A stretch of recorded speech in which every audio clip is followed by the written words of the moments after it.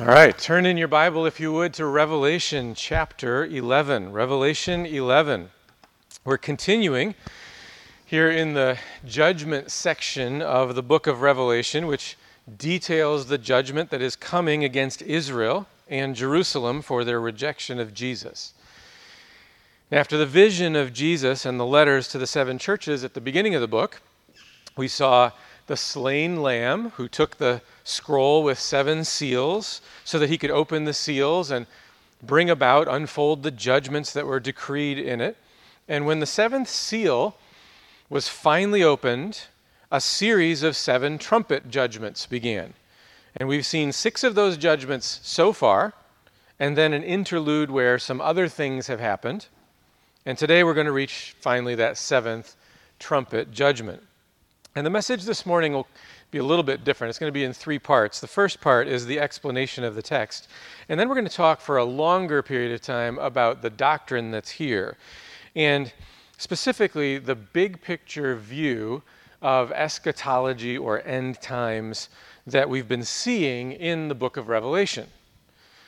In our response time after the message, we have talked in past weeks a number of different times about the different ways of interpreting Revelation. And this morning we're going to outline that just in a little bit more detail, a little more systematically. And then as we finish, the final part is I want to talk about why this is important. What use does it have in your life? What difference does it make? So Revelation 11, and we're going to be in verses 15 through 19 this morning. So follow along as I read. Then the 7th angel blew his trumpet, and there were loud voices in heaven, saying, "The kingdom of the world has become the kingdom of our Lord and of his Christ, and he shall reign forever and ever." And the 24 elders who sit on their thrones before God fell on their faces and worshipped God, saying, "We give thanks to you, Lord God Almighty, who is and who was, for you have taken your great power and begun to reign. The nations raged, but your wrath came, and the time for the dead to be judged, and for rewarding your servants, the prophets and saints, and those who fear your name, both small and great, and for destroying the destroyers of the earth. Then God's temple in heaven was opened, and the ark of his covenant was seen within his temple. There were flashes of lightning, rumblings, peals of thunder, an earthquake, and heavy hail." Well, we've seen the 6 trumpets, the first 6 so far, and they involved times of suffering in Jerusalem and Judea, God's judgment coming on the temple and the Jews in AD 70 and the years leading up to it. Those first 4 trumpet judgments we found were very similar to the plagues in Egypt. That's the language that they were described in. And then the 5th and 6th trumpets were successive invasions, first of demons and then of the Roman army.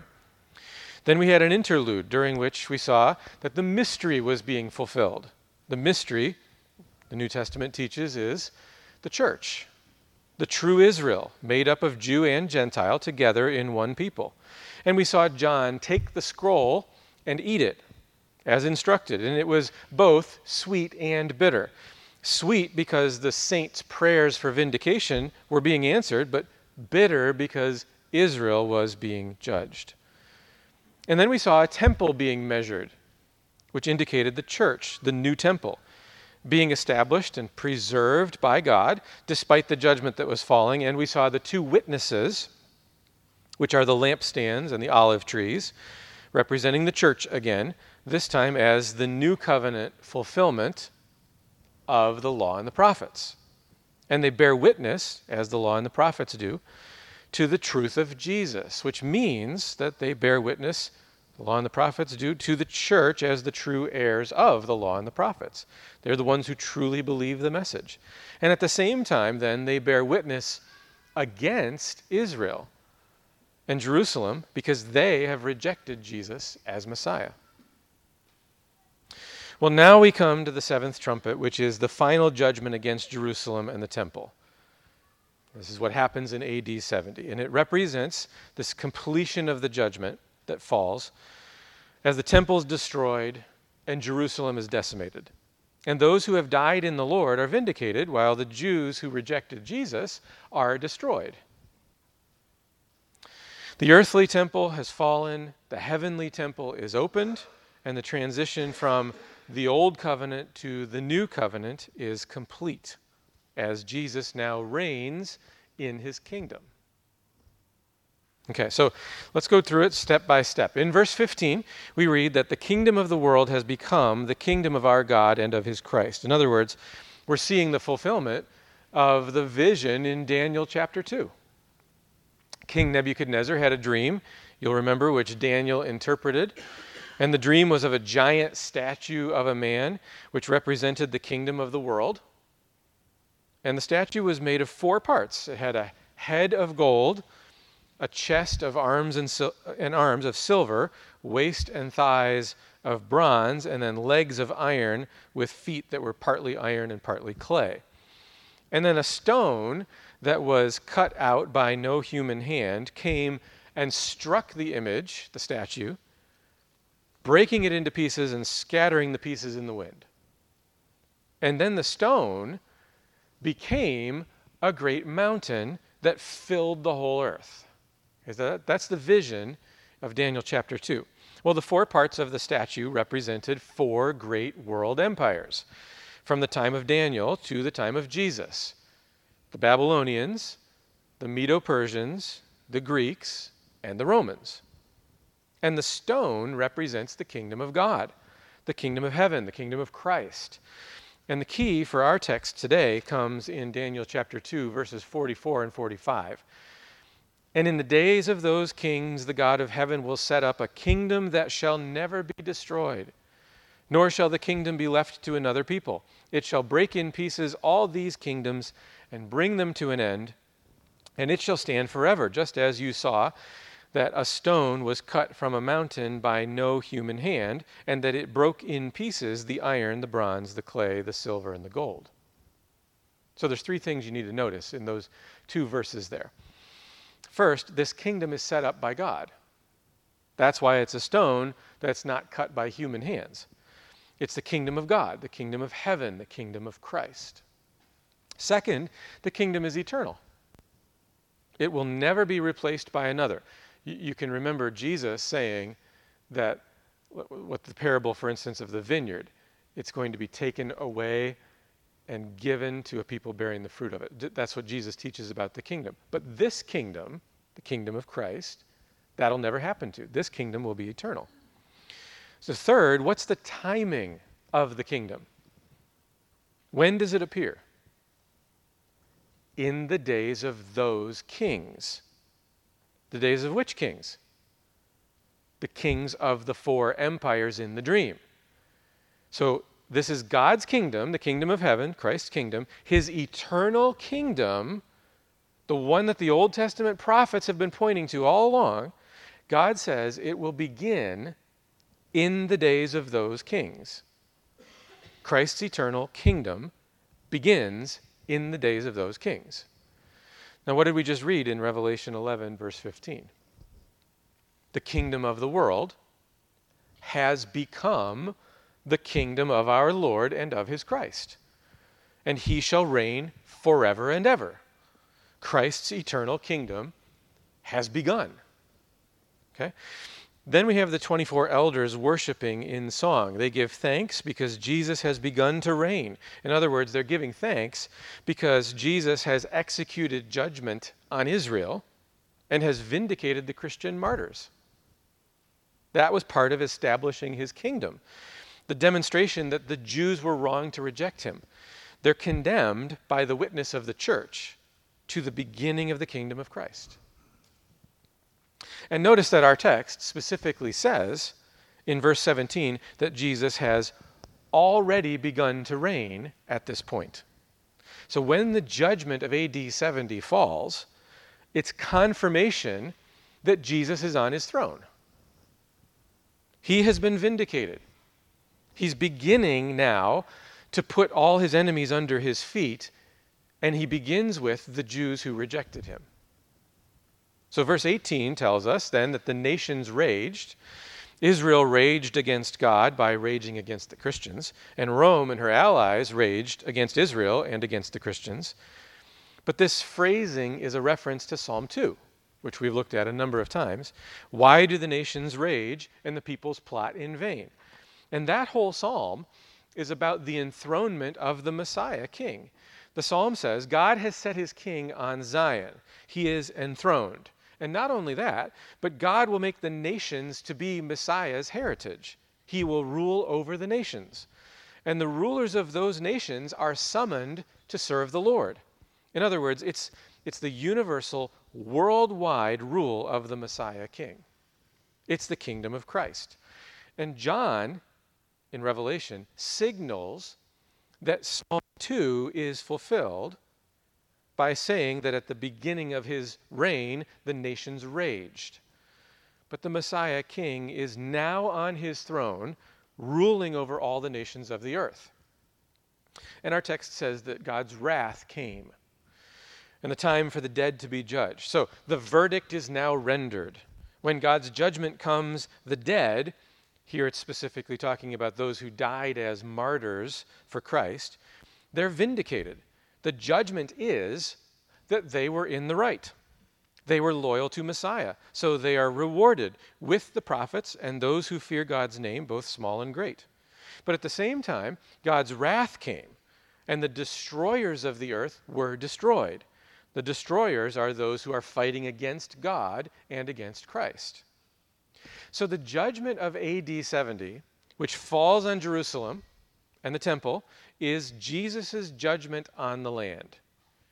And it serves two purposes at the same time.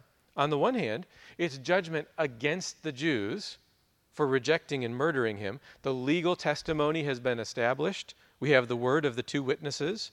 The judgment is righteous. Okay? And in AD 70, that judgment falls. It's executed. On the other hand, this judgment is a judgment in favor of the righteous. The faithful Christians, those who suffered or were martyred for Christ during this time, they are now seen to be in the right. God's siding with them. Jesus' judgment has been given. And then another confirmation of the judgment against Jerusalem and the temple comes in verse 19. The temple in heaven is opened, and the Ark of the Covenant is seen. The Ark, remember, symbolizes the presence of God. When Jesus died on the cross, the veil of the temple was torn apart. It had hidden the Ark in the past, and this opening of the veil signaled that the way was now open to come to God through Christ, our heavenly priest, not through an earthly priest.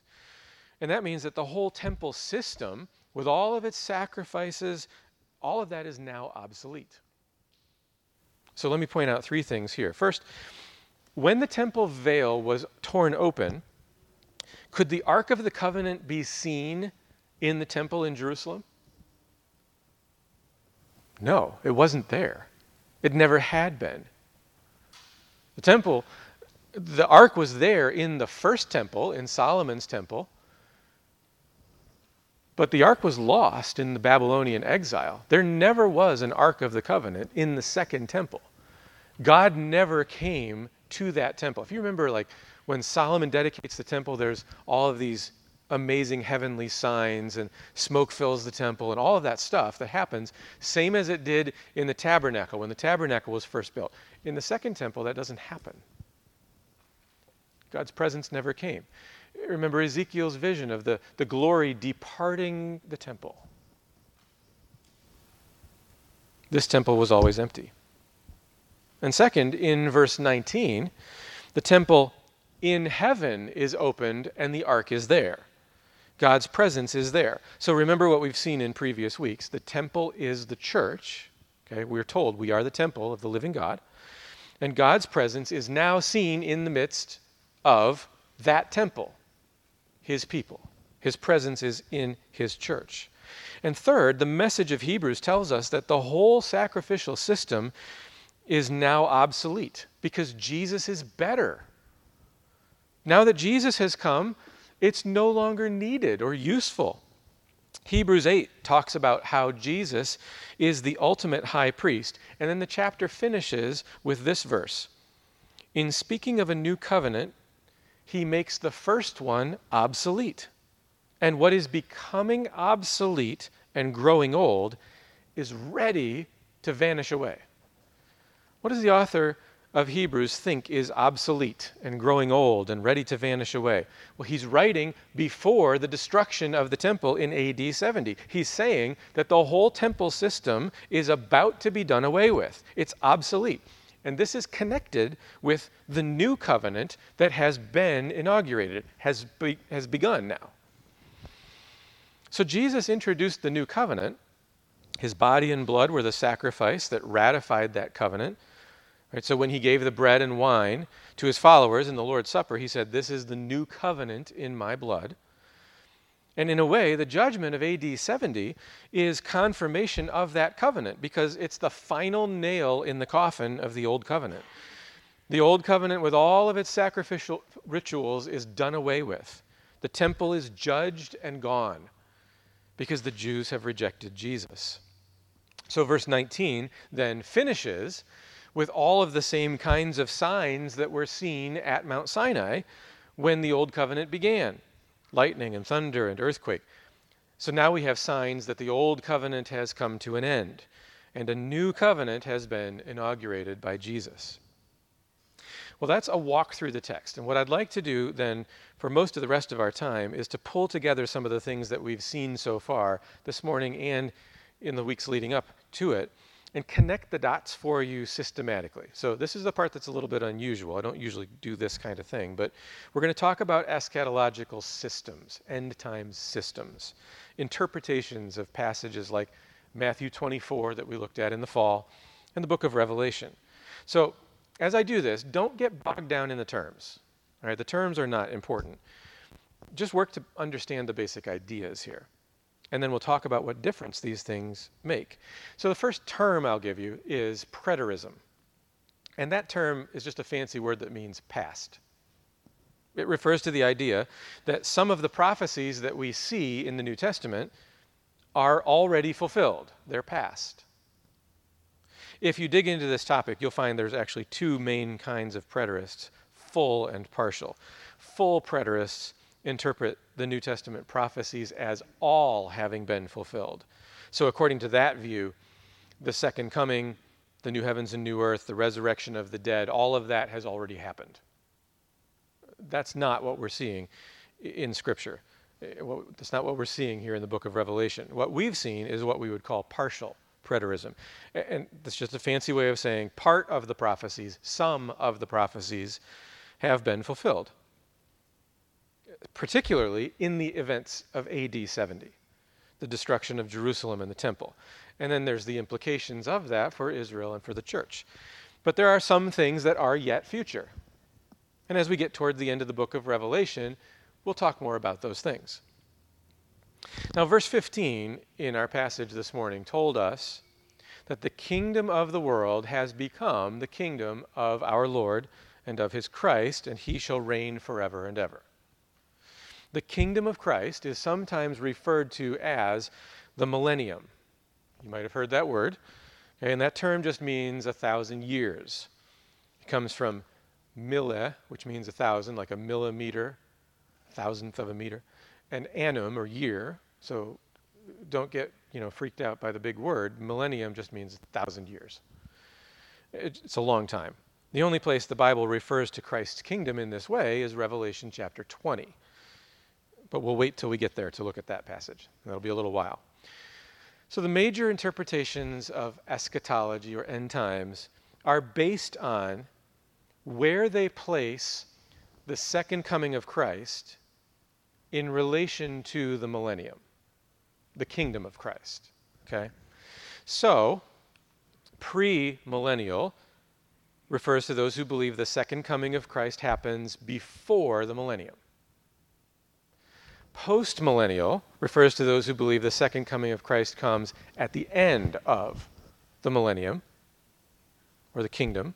And amillennial is those who believe there is no earthly millennial reign of Christ otherwise, another way to say that is his reign is a spiritual one in our hearts. Okay? And what I'm convinced of, and what you're hearing in this sermon series, is post-millennialism. The belief that the return of Christ will happen at the end of the earthly kingdom of Christ. So, for example, Paul writes in 1 Corinthians 15 about the resurrection, and he says, speaking about the resurrection, he says that Christ was the first fruits, then at his coming, those who belong to Christ. So Christ was raised, that's his resurrection. He ascends into heaven. So that's AD 30. Then at his coming in the future, those who belong to Christ, that's us. That's our resurrection. Okay? That's at the end, at his return. And then Paul says this, then comes the end when he delivers the kingdom to God the Father after destroying every rule and every authority and power. For he must reign until he has put all his enemies under his feet. The last enemy to be destroyed is death. So note Paul's time references here. It's very specific. Christ reigns as king, and as he reigns, he's putting all of his enemies under his feet. I would say the first enemy that he puts under his feet is the Jews who rejected him. Okay? And throughout time, he's putting his enemies under his feet. And the last enemy he destroys is death. Well, when is death finally defeated? In the resurrection, when all God's people are brought out of death and are given their eternal resurrection bodies, in which they will live forever. And after the resurrection, when the last enemy has been destroyed, then he hands the kingdom over to the Father. He reigns over a period of time, putting his enemies under his feet, and the last one he does this to is death. That's the resurrection. And Paul says, then comes the end. The end of time comes after the resurrection, and that happens at the completion of Jesus' reign. So here's a diagram, and I'm going to do this for the various views to help you just kind of picture it. This is as simple as I could make it. But here you can see, from the time of Christ, we have the millennium, the kingdom of Christ growing throughout time until the second coming. If you're asking, where does the tribulation fit? The tribulation is describing the years leading up to AD 70 and all of the horrible, terrible things that went on in Judea and Jerusalem, which we've talked about plenty. And so then AD 70 is that final judgment on Jerusalem and the temple. Okay?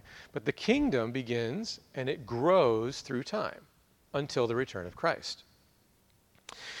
And as I give you each of these views, I'm gonna let someone who represents that view describe it for you so that you're getting a fair representation. I'm not characterizing it in some way that someone wouldn't recognize. And so this is Ken Gentry defining postmillennialism. So just kind of follow along as he describes this.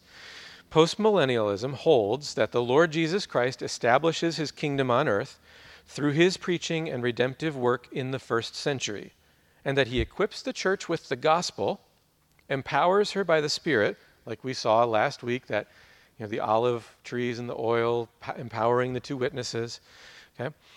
And charges her with the Great Commission to disciple all nations. Postmillennialism expects that eventually the vast majority of men living will be saved. Increasing gospel success will gradually produce a time in history prior to Christ's return in which faith, righteousness, peace, and prosperity will prevail in the affairs of men and of nations. By the way, that's what's described in the end of Isaiah, where you have this time period where the lion lays down with the lamb. You have the guy that dies at age 100 will be considered to have died very young. Well, notice you still have death during that period, but it's an improved time period, okay? After an extensive era of such conditions, the Lord will return visibly, bodily, and gloriously to end history with the general resurrection and the final judgment after which the eternal order follows.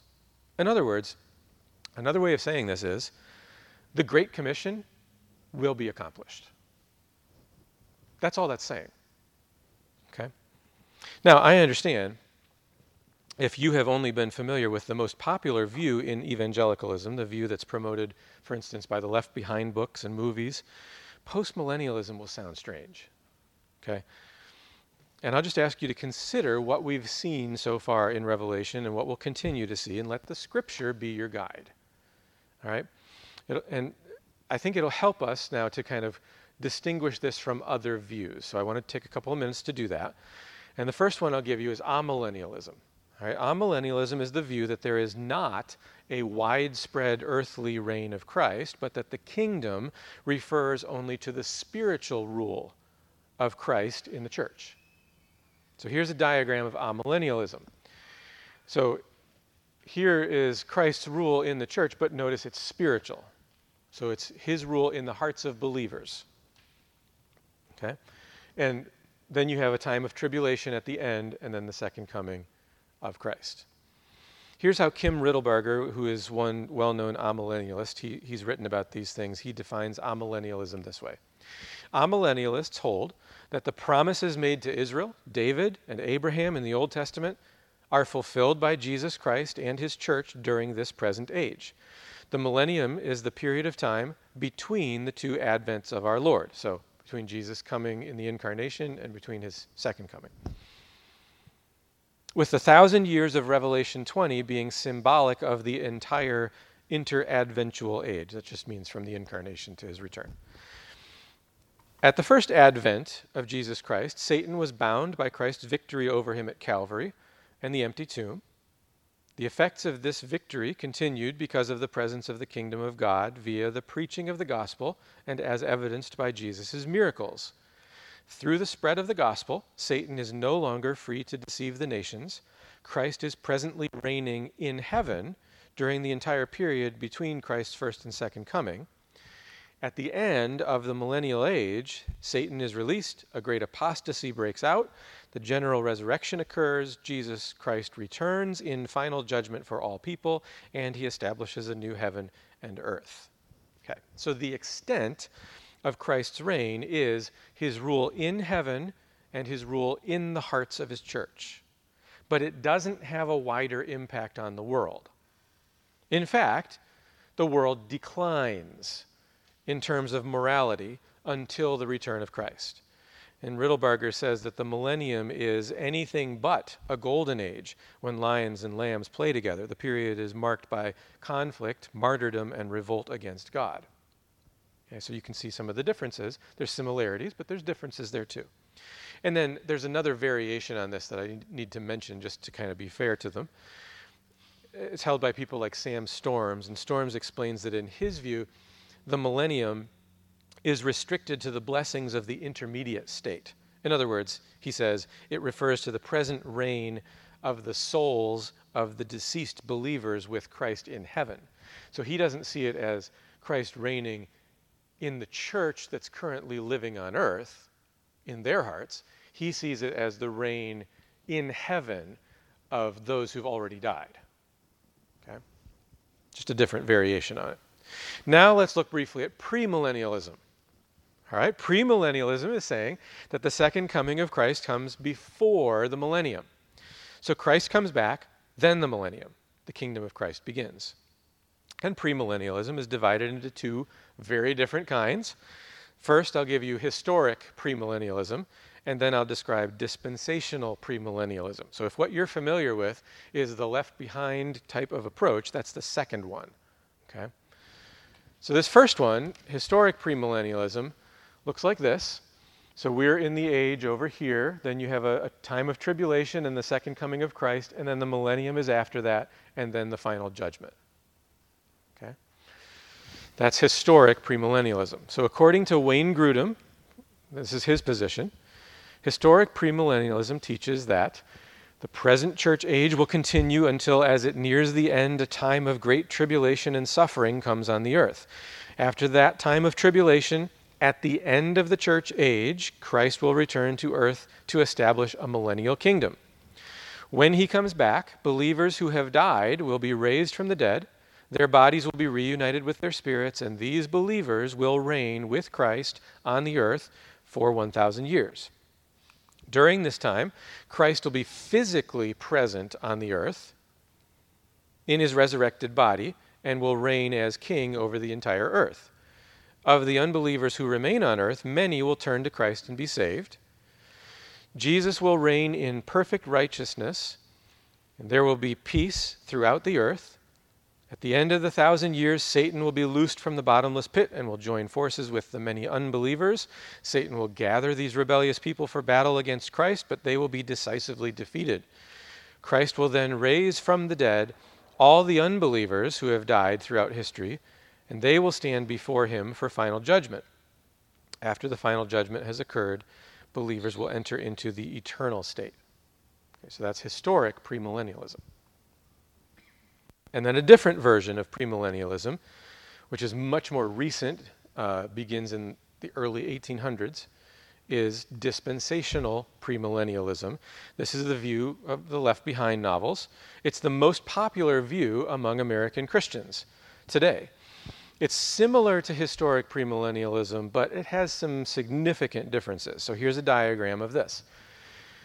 So you have where we are today, and then you have the second coming of Christ with a rapture of the church. So the church is leaving the scene, okay? And then after the church has been raptured, you have the time of tribulation, and then after that, Christ comes again all the way down with the church. And then you have the millennium and then the final judgment, okay? Here's a description taken from Paul Benware, giving some of the characteristics of dispensational premillennialism. He says, certain fundamental elements characterize this type of premillennialism: the belief that the Lord Jesus Christ returns to this earth before the establishment of his kingdom, the belief in two resurrections which are separated by 1,000 years, that the millennial kingdom is a literal kingdom that will exist on this present earth, that the millennial kingdom will be established only after human kingdoms have come to an end, that the purpose of the millennial kingdom is to fulfill the covenant promises made to Abraham and his descendants. So, premillennialism thus gives a much greater place to the nation of Israel than the other major millennial views. That's one of the big differences there. All right, now that your brain is fried, let me return to postmillennialism for a moment, and I'll give you a few further descriptions of it, and you can kind of in your mind compare and contrast with the other ones that we've seen. And these descriptions are borrowed from Ken Gentry, but with some of my own wording and explanation here. 7 things. Number 1, Jesus inaugurates or begins his kingdom during his earthly ministry and his death, resurrection, and ascension. Number 2, Jesus' kingdom is primarily redemptive and spiritual in nature, but it has earthly, social, and political implications. Which leads to number 3, Jesus' kingdom will transform the nations, societies, and cultures of the world. As more people are converted and submit to Christ, their lives change, and their nations, societies, and cultures follow. Number 4, Jesus' kingdom will gradually expand to fill the earth, like leaven in a lump of dough or a tiny mustard seed that grows into a large plant. Number 5, the Great Commission will be accomplished. It doesn't mean that every person, without exception, will be a Christian, but the nations will be discipled, and the knowledge of God will cover the earth as the waters cover the sea. Number 6, as Jesus' kingdom expands over time, the world will experience peace and prosperity. As difficult as that is to imagine in our particular moment in time. And number 7, this time of earthly prosperity and righteousness will culminate with the return of Christ and the eternal form of the kingdom. Okay, now, what I would like to do is to give you a quick survey of some people who have held to this view. And it's a little tricky because the names of the systems didn't come until later. And positions weren't well defined for most of the beginning of church history. Peter and Paul weren't getting together and saying, are you premillennial or postmillennial? They just weren't thinking in those categories at that time. So as you look at church history, different doctrines get defined typically when there's a crisis of some kind or pressure. So for example, when you read the Nicene Creed, it's much more detailed about Jesus and his nature than the Apostles' Creed is. Why? Because when the Council of Nicaea met, they were hashing out some of those details because they were at a crisis point about who Jesus is and what his nature is. And so that happens through church history, and eschatology was kind of like not at the top of the priority list. So it didn't happen until later that it really gets fleshed out into these systems. Sometimes all we can tell is that someone believed the kingdom would be, for example, after Christ returned. Or we can tell, their view of the present age is optimistic or it's pessimistic. Are things getting better and better as Jesus rules and reigns, or are things getting worse and worse until he comes back? And my purpose in showing you this, again, I know this feels a little academic this morning. I just want to help you see that what we're saying about the book of Revelation is not some novel idea. It's been around a long time, and a lot of respected pastors and theologians have believed this. Just because somebody believed it in church history, though, doesn't make it true. Okay? What's the final standard? Always, it's God's word. We've got to let God's word speak. That's why, as we've gone through the book of Revelation, I'm constantly dragging you back into the Old Testament to say, look where John's getting his language. Look what he's saying. Look where he's pulling this from. Okay, so take this with a grain of salt as I give you some historical figures. The Bible's the standard. It's the authority. But we can learn from those who've gone before us. All right. In the early 4th century, Athanasius, one of the church fathers, wrote, "Behold how the Savior's doctrine is everywhere increasing, while all idolatry and everything opposed to the faith of Christ is daily dwindling and losing power and failing. Now that the divine appearing of the Word of God is come, the darkness of the idols prevails no more, and all parts of the world in every direction are illumined by his teaching." St. Augustine had similar expectations of growth. It's not to say that he was formally a postmillennialist. Things weren't that well defined yet in his day. But he had the kind of optimism regarding Christ's kingdom that is embodied in postmillennialism. And by the way, I think it's hard for us to see this for a couple of reasons. Number one, we've been conditioned by what is the most popular approach to end times today, that the left behind approach, that dispensational premillennialism, to expect the worst, to be pessimistic. We think everything's only going to get worse and worse until the church is pulled out and Jesus returns. And number two, we don't understand history. What statistically gets called Christianity is very broad, right? It includes Roman Catholic, Orthodox, Protestant. That's not a very helpful big category. But if we narrowed it down to just Protestants, and inside of that to just evangelicals, where we might fit in a category today, we would, if I just said, what would you think has happened to evangelicals in the last 50 years? We would probably say, I think that number is shrinking. I mean, that's what it feels like as we look around at our culture. But globally, here's what has happened to evangelicals. In 1970, 98 million. Today, over 300 million. That's just the last 50 years. And while statistics don't tell us everything, and statistics can't see the heart, the reality is that Christ's kingdom is growing. It's wheat and tares, as Jesus said, but it's growing. If we move forward in time then to the era of the Reformation and the Puritan era, we find a lot of individuals who held this kind of optimism about Christ's kingdom. In a commentary on Isaiah chapter 9, John Calvin wrote this. He says, "God not only protects and defends the kingdom of Christ, but also extends its boundaries far and wide, and then preserves and carries it forward in uninterrupted progression to eternity. We must not judge of its stability from the present appearances of things, but from the promise which assures us of its continuance and of its constant increase." And then when he was writing about Psalm 72, verse 11, Calvin said, "This verse contains a more distinct statement of the truth that the whole world will be brought in subjection to the authority of Christ. the nations will be convinced that nothing is more desirable than to receive from him laws and ordinances. That's the nations discipled to obey the commands of Christ. Calvin's typical of a number of the reformers, and their post-millennial hope was picked up by the Puritans in the 16th and 17th centuries. Thomas Brightman wrote a commentary on the book of Revelation that highlighted Scripture's promise of an era of victory for the church on earth. William Perkins wrote that the nations being blessed through the spread of the gospel would take place, quote, before the end of the world we know. Popular Puritan preacher in Boston, John Cotton, wrote several works advancing the post-millennial view.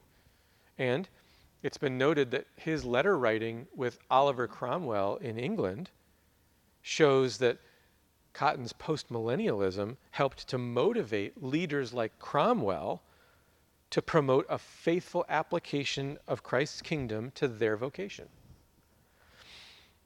Other leaders of the era who held a post-millennial hope: George Gillespie, Robert Bailey, John Owen, Thomas Manton, John Flavel, Moses Wall, John Dixon, William Greenhill, James Durham, Richard Sibbes, Samuel Rutherford, William Gouge, Joseph Carroll, Edward Reynolds, Stephen Charnock.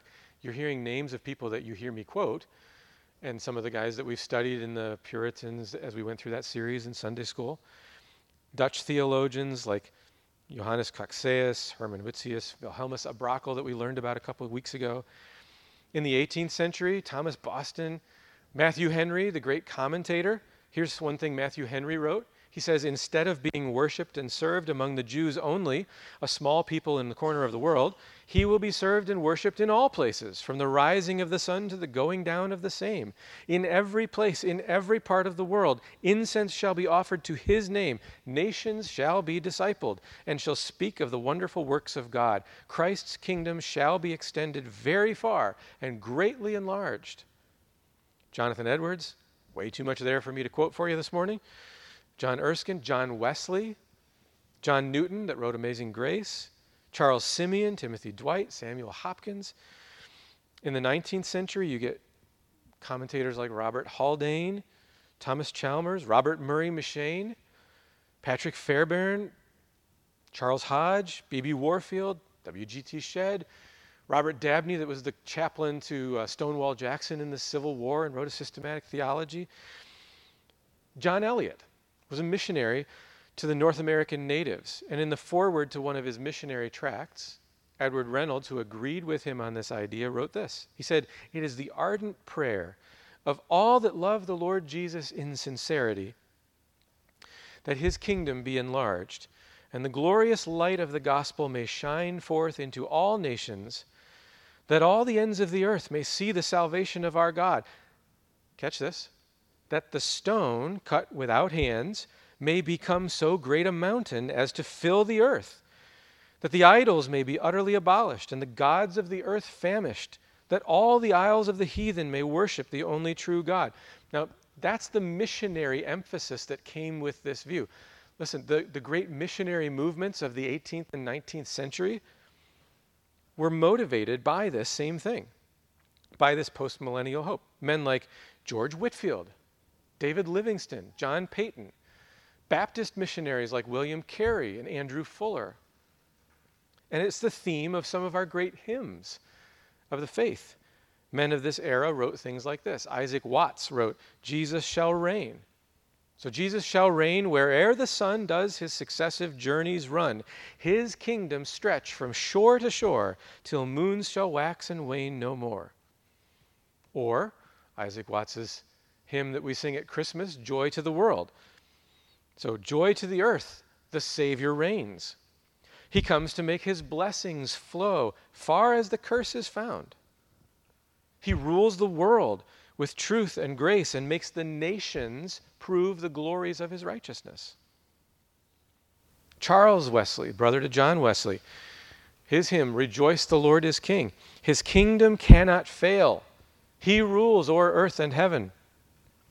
He sits at God's right hand till all his foes submit and bow to his command and fall beneath his feet. Or the song that we sang this morning already, Edward Peronet's All Hail the Power of Jesus' Name. Let every kindred, every tribe on this terrestrial ball, to him all majesty ascribe, and crown him Lord of all. And we need to understand that this post-millennial hope goes beyond just theology and worship, too, into all areas of life, every vocation. The Puritan settlement of New England was envisioned as a city on a hill for that very reason. In literature, you have men like John Milton expressing it in his writing. Scientists like Sir Robert Boyle were motivated by advancing the kingdom of Christ. Politicians like Oliver Cromwell conceived of their work as post-millennial in nature. For a lot of people, the British sea power and colonization efforts were driven primarily by a desire to extend the kingdom of Christ. Greg Bonson sums it up well. He says, all in all, postmillennialism brought a total vision for subduing the world to Jesus Christ, beginning with widespread conversions and continuing into the reform and prosperity of ecclesiastical, intellectual, and social affairs. In more recent times, the 1900s, you have men like J. Gresham Machen, John Murray, Marcellus Kick, Greg Bonson, David Chilton, R.J. Rushdoony, Gary North. Gary North just died a couple of months ago. They have been advancing this understanding of what Scripture teaches. A lot of people today, though, have a perception that postmillennialism is crazy and that it's not viable anymore and that nobody believes that anymore. That's just simply not the case. There's actually now quite a recovery going on of what has been called the bright hope of postmillennialism. So if you're looking for guys today who hold to this and teach it that you can learn from, Ken Gentry, extremely helpful commentaries and books. Gary DeMar, great books. He's got a great podcast where he deals with all kinds of questions and objections that come up. George Grant, Peter Leithart, Keith Matheson, Ian Murray, Andrew Sandlin, R.C. Sproul, Jared Longshore, Joe Boot, Jeff Durbin, James White, Doug Wilson. All these guys are reading Scripture this way, with this hope in mind. A way to understand this, among the various views of how to understand the book of Revelation and all that the Bible teaches about these things, there's you could group it into three categories about expectations. One group would be pessimistic. I think that everything in this world will continue to get worse and worse and worse until Christ returns. That group sees the importance of evangelism, but mainly because we're trying to load up the rescue boats with as many people as possible before the Titanic sinks completely. No point in rearranging the deck chairs on the ship or polishing the brass. The ship is going down. The most important thing is to make sure that you escape. So it has motivated evangelism, and that's a good thing. Some are detached. They think that the kingdom of Christ, because it's just spiritual or heavenly in nature, really doesn't have anything to do with this world. We're spiritual beings with Christ reigning in our hearts. But his kingdom is limited then to the interior life of believers. And so a lot of people in this group would argue that we really shouldn't expect or even desire that God's moral standards would be held in our society, in the secular world. There's two kingdoms and they are detached. As Christians, our home is in Christ's kingdom and he rules in our hearts, but we're living in the kingdom of the world where Christ does not rule. Postmillennialism fits into the third and final group. Optimistic. The kingdom of Christ is present and it is growing. Not all at once, but like yeast, like a mustard seed. Jesus was serious when he gave the Great Commission, and he will bring it to completion. It may take another 3,000 or 4,000 years, but Christ's kingdom will fill the earth, and that's what we're working toward. So our boat is not so much a rescue boat as it is a landing craft, establishing a beachhead, and then advancing to take the territory. It's not a rescue helicopter on an evacuation mission. It's an attack helicopter pushing the front forward, taking territory. So we have every expectation that the rulers of this world should bow the knee to Christ. that God's law is the only acceptable standard, that truth is not relative because God is one. And when we see things going the wrong direction, like we see in our culture today, that's not the failure of Christ's kingdom. It's a reminder that his victory comes, paradoxically, through suffering. We take the long view. A short-term downturn doesn't negate the long-term success of the kingdom. So let me talk for just a minute here about what that optimism looks like in a couple different areas. First, optimism in evangelism and missions. The postmillennial hope motivates evangelism and missions. It reminds us that God's the one who changes hearts. He does it in his timing. His expectation is that over time, the gospel will be successful.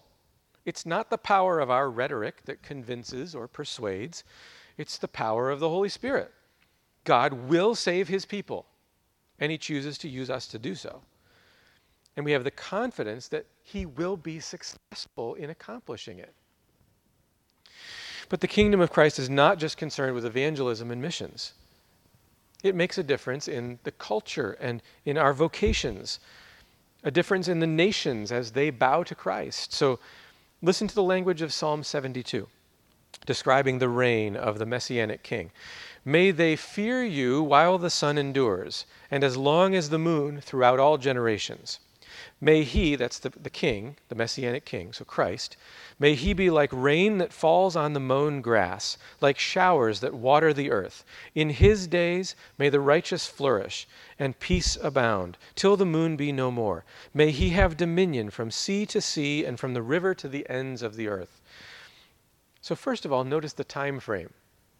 While the sun endures, as long as the moon, throughout all generations, till the moon be no more. This happens during the present age, before the end of all things. Second, notice how earthy it all is. Sun, moon, rain, mown grass, showers, sea to sea, river, earth. And notice the effect of the king's reign. They fear or respect the king. His effect is like rain on the grass. It causes growth and flourishing. So the righteous flourish. Peace abounds. He rules over the whole earth. So we look forward to the day when this characterizes the earth, when the nations have come to fear Christ and follow his law. And the result is that the earth, the nations, the cultures, the societies all flourish because they're following him. So what does it look like for the economy to be based on God's principles? What would it look like for our government to be limited to what God's design for a government is? What would it look like if education began with the fear of the Lord? What would it look like if our society valued and promoted biblical families? What would foreign policy look like if it was submitted to Christ's rule? What would your work industry look like if the advancement of Christ's kingdom was a priority? What would it look like if our justice system was built on God's law? See, these are the things that you and I need to be considering and working toward in our own tiny spheres of influence today, advancing the kingdom of Christ. Optimism in evangelism and mission, optimism in culture and vocations, and third, optimism in suffering. The victory of Christ comes, paradoxically, through suffering. Christ suffered on the cross, the greatest evil act in the history of the world, and by that, he won the ultimate victory and brought about the greatest good. God specializes in that, and we as his people are called to do the same. So postmillennialism is not triumphalistic in the sense of saying that there's going to be no suffering. Quite the opposite. Victory comes through suffering. So we're not surprised by suffering. We take the long view, the eternal perspective. Let me just finish by giving you 4 ways in which this perspective on Christ's kingdom should change the way we live. Number 1, read your Bible this way. If you begin to read your Bible with an eye toward God's promises of victory, you'll find that it changes your perspective on this life. So many of the Psalms, many of the prophets describe the days of Christ's kingdom and the blessing that comes with it, and it'll give you a new way to understand the big picture of Scripture, a deeper understanding of the message of the Bible, and a deeper understanding of just what Jesus accomplished in his earthly ministry, his death, his resurrection, his ascension. The cross and the empty grave brings not just personal salvation for you, but cosmic transformation that you get to be part of. Second, it changes the way you view your calling. What is it that God has called you to do? What is he accomplishing in it? Are you called to a particular workplace? What is God doing there that you can be part of? Are you called to invest your full time and efforts in the home? Don't be deceived into viewing that work as simply daily chores that must be done. Put it in cosmic perspective. See your home as a kingdom outpost where Christ rules, and live faithfully in it. You're training your children. That's a kingdom boot camp. You're preparing the next wave of troops for the kingdom of Christ. Are you a student? Even if you don't know what you're preparing for, you know that God wants to use you to advance his kingdom. So gain the knowledge, understanding, and wisdom to be prepared to do that, whatever it is, when you get there. Third, conduct your citizenship this way. If Christ's kingdom is not just his rule in your heart, if it really makes a difference in the world, then live as a citizen with this perspective. That means you vote with the kingdom of Christ in mind. It means that you support legislation that aligns with God's law. It means that you speak truthfully, giving God's perspective on the difficult social issues of our day without wavering. It means that you love what God loves and you hate what God hates. Serve the king gladly and wholeheartedly. And finally, worship your king in this way. Over and over we hear the language of Scripture speaking of the nations coming to worship. All people worshiping Christ the King. So when we gather to worship, worship with this hope in mind. Worship knowing that the King you worship wins. John Calvin comments on the Lord's Prayer when we pray, "Your kingdom come." He says this: as the kingdom of God is continually growing and advancing to the end of the world, we must pray every day that it may come. For to whatever extent iniquity abounds in the world, to such an extent the kingdom of God, which brings along with it perfect righteousness, is not yet come. So we pray, "Your kingdom come," which means your will be done on earth as it is in heaven. May the kingdom of Christ come more fully. May it expand and grow and permeate all the institutions and societies and cultures of this world, so that God's will is done on earth as it is in heaven. So let's heed Calvin's advice. And would you pray aloud with me this morning? Our Father in heaven, hallowed be your name. Your kingdom come. Your will be done on earth as it is in heaven. Give us this day our daily bread, and forgive us our debts as we also have forgiven our debtors. And lead us not into temptation, but deliver us from evil. For yours is the kingdom and the power and the glory forever. Amen.